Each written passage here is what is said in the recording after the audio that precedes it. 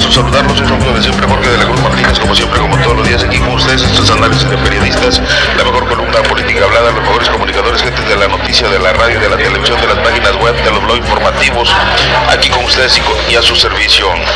Hoy en la edición viernes 5 de julio del 2013, y bueno, prácticamente estamos a unos cuantos horas, mañana sábado y el domingo es la elección en Tamaulipas para elegir alcaldes y elegir diputados locales. Así que hay mucha efervescencia, mucha actividad. Se espera que haya unas elecciones tranquilas, que no haya mucha bronca, que la gente salga a votar calmadamente. Y bueno, con más información que comentar a nivel nacional, Enrique Peña Nieto dice que cumplirá los compromisos de campaña que hizo a unos 5 o 6 meses que tiene como presidente de la República. Enrique Peña Nieto refrendó este jueves que cumplirá con todos los compromisos que asumió durante su campaña electoral rumbo a la presidencia de la República y que arrancó en Jalisco. Somos un gobierno un poco más de 7 meses de haber asumido su gestión, en donde asumido distintos compromisos. Nos estamos preparando y estamos trabajando en el cumplimiento de varios de ellos, porque el reto es cumplir con todos los compromisos. Así que está cumpliendo y va a cumplir con los compromisos Peña Nieto. Por otro lado, también el IFAI está trabajando. El comisionado del presidente del IFAI, Gerardo Loviaga, consideró que la eventual aprobación de la reforma constitucional en transparencia, esto es importante, no se había hecho la transparencia en el PAN, por ejemplo, y bueno, ya se va a hacer con Peña Nieto, que se encuentra en el Congreso de la Unión, implicará un vuelco en la vida democrática del país. O sea, que es bueno según este cuate del IFAI. Por otro lado, también en Tamaulipas pues va a haber mucha actividad en los medios de comunicación cubriendo, mucha vigilancia en las elecciones, más de 200 observadores electorales, más de 1,200 observadores electorales en Tamaulipas. Así que así va a estar las cosas. Por otro lado, también el gobierno del estado dijo que habrá imparcialidad y transparencia en el proceso, dice Herminio Garza. Tamaulipas tendremos unas elecciones tranquilas con mucha gente participando activamente a la hora de emitir el voto el domingo 7 de julio, aseguró el secretario general de gobierno Emilio Garza Palacios, al descartar problemas para el día de la elección. Esto es bueno, que participen todos, que no haya bronca, que voten por el que quieran. Así las cosas. Oscar Alvizo, corresponsal del periódico La Tarde, es dirigente estatal de periodistas, la UPD, actualmente secretario nacional de protección a periodistas en el país. Maestrazo, me da gusto saludarte, que estés aquí con nosotros. Muy buenos días, JORGEDELACRUZ Martínez, y buenos días a nuestro amigo FERMIN, dirigente estatal del Frente de Defensa Popular, Francisco Villa. Jorge, fíjate que decirte de esta situación de los compromisos de Enrique Peña Nieto, Jorge, o sea, de verdad que nuestros políticos han aprendido muy bien a mentir, han aprendido muy bien a engañar a la gente, porque ¿cuáles compromisos? O sea, los refrenda porque no los ha cumplido. Ese es el detalle. O sea, no los ha cumplido. Los va a cumplir. O sea, que lleva 6, 7 meses Fermín en el poder, Enrique Peña Nieto, y no ha hecho nada. Fíjate, a mí me llamó mucho la atención, Jorge, antier, me parece que en el periódico Hermano de la Tarde, señor, en el Mañana, mencionan ahí la página principal, en la portada dice que se percibe menos miedo en el país, que todo está muy tranquilo, que no hay problema, que todo va marchando sobre ruedas en el país, que todo el mundo anda muy bien, no hay problemas de violencia y todo esto. Y sin embargo vemos, Jorge, que pues, en el mismo periódico El Mañana, en las páginas interiores, oye, es una cosa espantosa, de muertos por todos lados, alcaldes en otros estados. Aquí afortunadamente estamos muy bien en Tamaulipas, pero en otros estados de la República, candidatos, alcaldes desaparecidos, asesinados. O sea, estamos mal en este país, estamos mal. Yo también haría votos, al igual que el secretario general de gobierno de aquí de Tamaulipas, Herminio Garza Palacios, que es amigo mío, señor, aparte, fíjese bien. Sí, señor, lo conocí cuando él era director de algo así como del PRI, vial a nivel estado, ahí en Victoria. Cuando andábamos ahí haciendo una asociación civil, nos atendió muy bien, Jorge, muy bien. Haz de cuenta que me conocía ya de años, ¿verdad? Oscar, qué bueno que estás en la dirigencia estatal de la UPD. O sea, pues son políticos, esta gente son políticos, ¿no?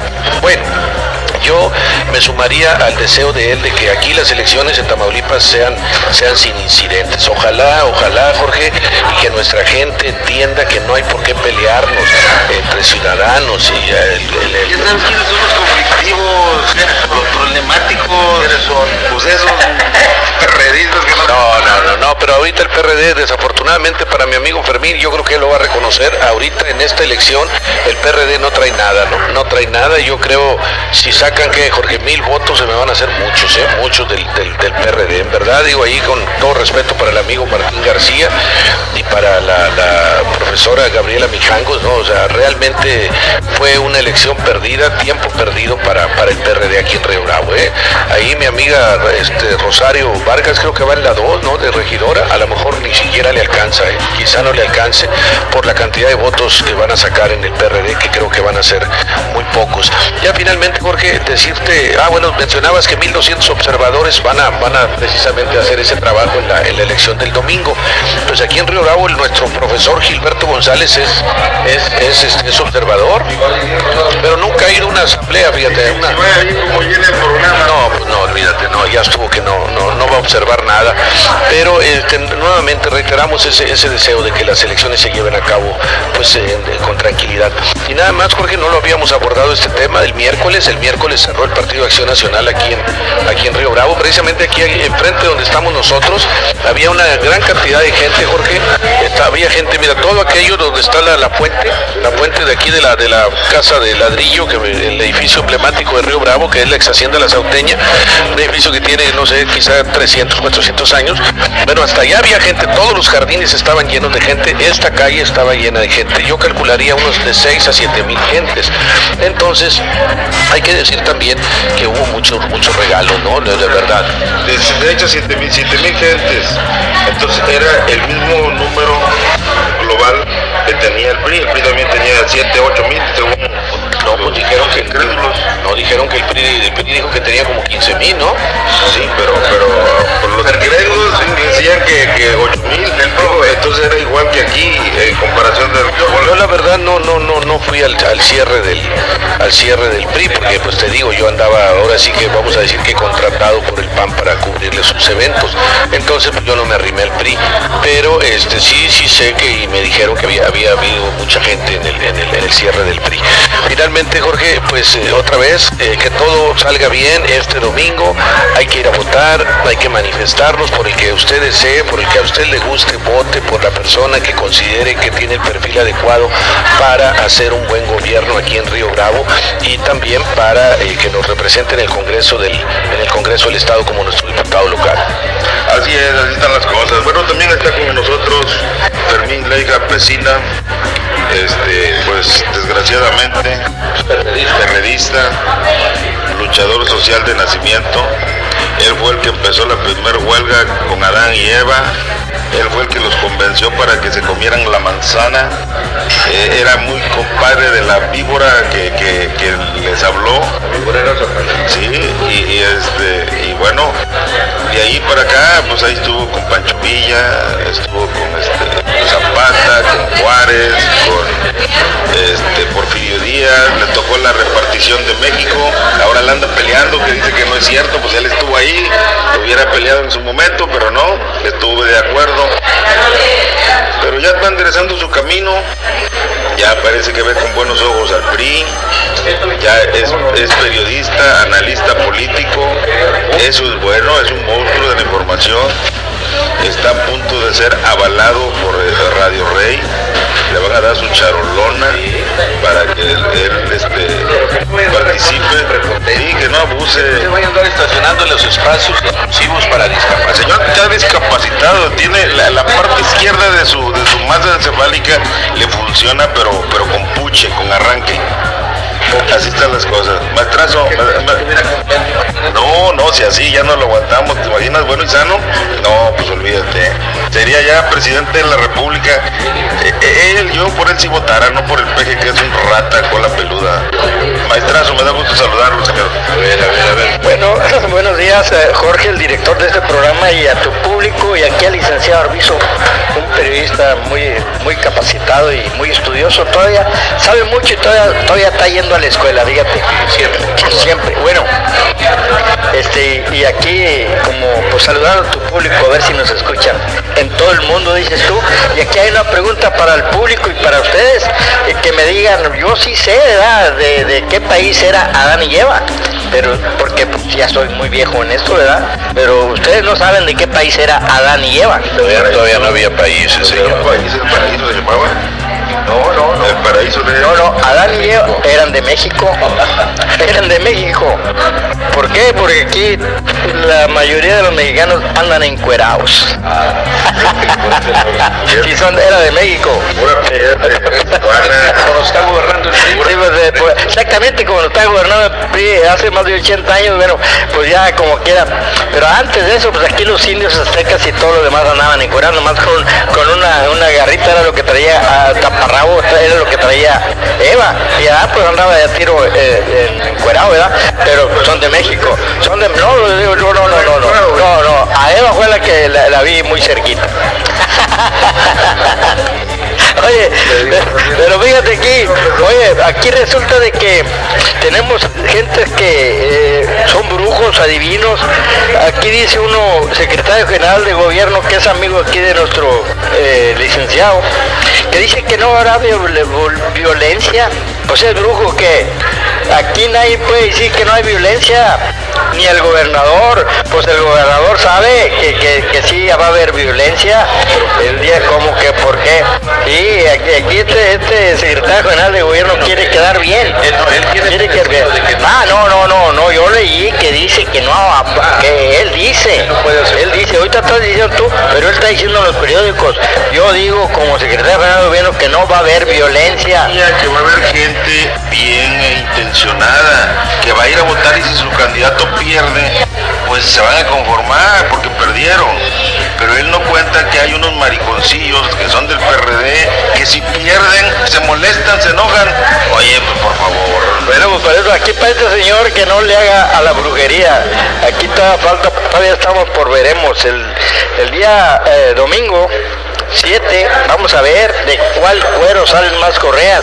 Y aquí no acepto yo aquí a mi licenciado que dice que el PRD está bien jodido. El PRD es una fuerza combativa, y en un municipio, en una casilla que haya fraude, los del PRD van a agarrar y pueden echar abajo la elección en un municipio.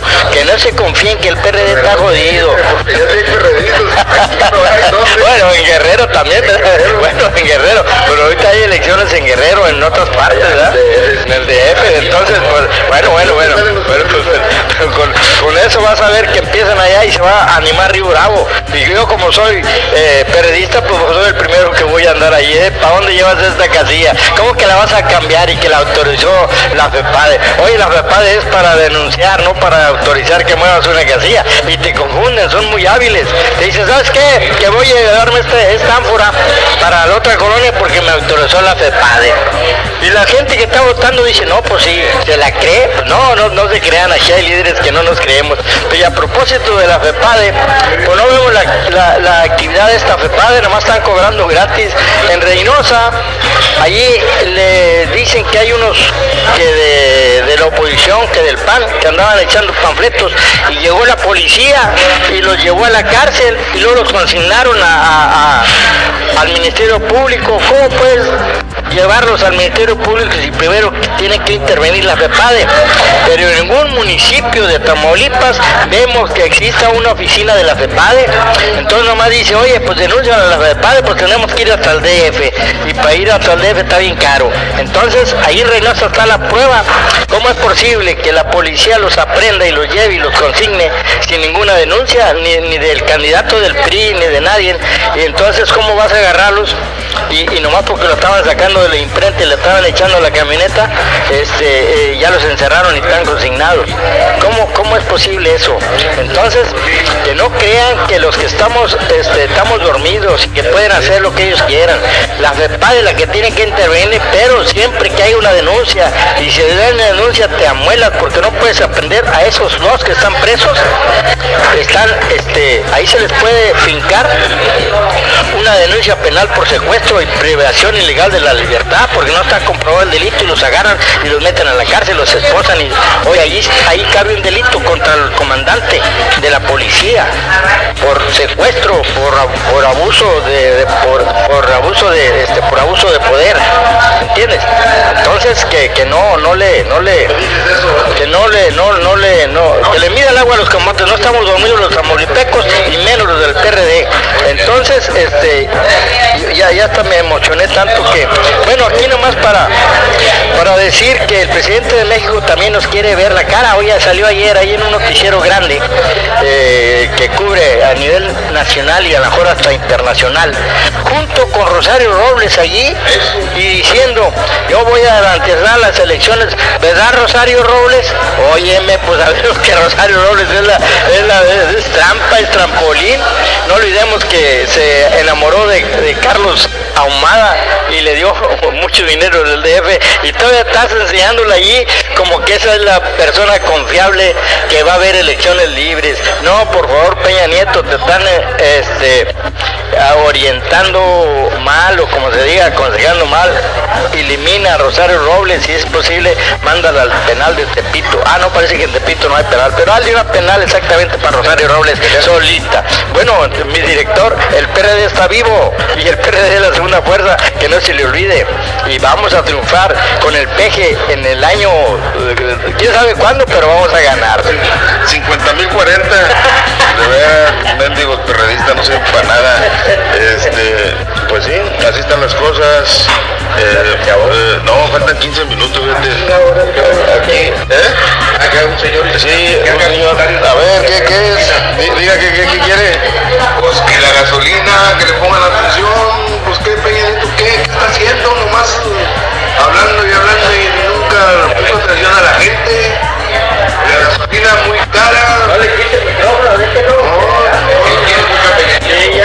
No mandaste Señor presidente, ponga atención a eso. Ya lo aguantamos. Bueno, fíjate, es un tema que ya lo hemos tratado muchas veces, la gasolina, y que hace falta que baje, pero no sé cómo explicarle. Mi compadre Peña Nieto está empeñado precisamente en hacer que este país crezca, y quiere que Pemex le invierta en el extranjero, Estados Unidos sobre todo, para que la gasolina pues compita a nivel internacional. Va a bajar. Lo que pasa es que es una herencia que nos dejaron los panistas, y bueno, ahí están los panistas, pero no sé, ¿qué opinas tú de la gasolina? Señor, pues mira, qué bueno que el señor nos pide que abordemos ese tema. De hecho, este martes, esta semana al otro, ¿verdad? El martes antepasado, sí comentamos que la gasolina, Jorge, subió de 10 pesos 86 centavos, subió a 11.20. O sea, sufrió un incremento de 34 centavos por litro, increíble. Cuando Felipe Calderón le subía 4 centavos y luego ya le subía 9. Este hombre le sube 34 centavos de golpe y porrazo. Ahora, al martes siguiente, es decir, a este martes de esta semana, de los 11.20 le subió a 11.36, 16 centavos más, Jorge. Entonces estás hablando que del martes antepasado a este martes de esta semana le subió el caballerito 50 centavos por litro. ¿Esto qué va a desencadenar? Que suban las tortillas, que suban los frijoles, que suba el arroz, todo lo que se necesita, todo lo de la canasta básica tiene que subir, ¿verdad? Porque todos los comestibles los transportan por tierra, y bueno, pues obviamente hay que pagar gasolina. Entonces todo esto, y lo otro es esa situación. O sea, ¿qué pasa? ¿Por qué no hacer refinerías? Eso es lo que se ha pedido siempre.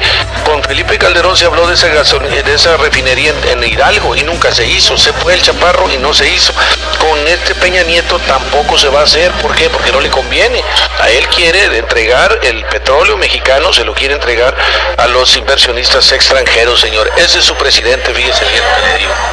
Pues no sé, a ver, tú, Fermín, que Fermín Leija, pues él usa gasolina americana, trae carro americano, ese le vale sombrilla, le pagan en dólares. Sí. No, pues fíjate que resulta de que no podemos permitir ya que sigan aumentando la gasolina, pero no se trata nomás de estar diciendo, se necesita de actuar, de actuar, gritando y debe ser como el señor, qué bueno que yo lo conozco, a ver si nos juntamos 3, 4 y empezamos a organizar algo mínimo aquí en Río Bravo y podemos lograr que en Río Bravo, un municipio, puede ser que en Río Bravo no se acepte el aumento de la gasolina. No se trata de que porque a nivel nacional, cada municipio después de la revolución es libre y autónomo y nosotros podemos decir qué reglamentos, nomás sin violar la constitución, qué reglamentos podemos poner en Río Bravo. Aquí podemos poner un reglamento que en este municipio la gasolina no se aumenta. ¿Por qué? Porque ellos lo están aumentando, pero no se basan en ninguna ley, nomás lo están aumentando arbitrariamente sin basarse en ninguna ley, ni del consumidor, ni de ninguna plusvalía, ni nada, ni ellos solitos no saben cuánto gana un obrero, sí saben, pero se debe de aumentar la gasolina de acuerdo a la capacidad de los obreros. Pero aquí, oye, pues no tienes carro, pero tienes que ir a la pecera y te la aumentan porque el de la pecera, pues entonces no deben de aumentar la gasolina. Invitamos al señor, ya que dio la voz y que yo lo vi, que se junte conmigo y con otras gentes y podemos luchar porque en Río Bravo, nada más en este municipio, en la frontera, no se aumente la gasolina y sí lo podemos lograr, ¿verdad? Pero pues se trata nomás de decir, oye, ¿por qué? ¿Y por qué? Exactamente, con el pobre y con ustedes, pues no le saquen, pues mira, con Casimiro, ya sabemos que de nombre de volada viene entró, no, pobre Casimiro, él con una despensa lo arregla. Una despensa lo arreglaron a mi buen Casimiro. Pero así están las cosas, profeta, desgraciadamente es un problema internacional, estamos con leyes internacionales. Ya hemos tenido el caso de que la gasolina es más barata en México y ¿qué es lo que pasa? Nos invaden los americanos y vienen a comprar la gasolina a México. Al revés, en México es más cara y en Estados Unidos más barata. Y van los mexicanos a comprar gasolina y luego vienen y la venden como hubo aquí, mucha venta de gasolina americana.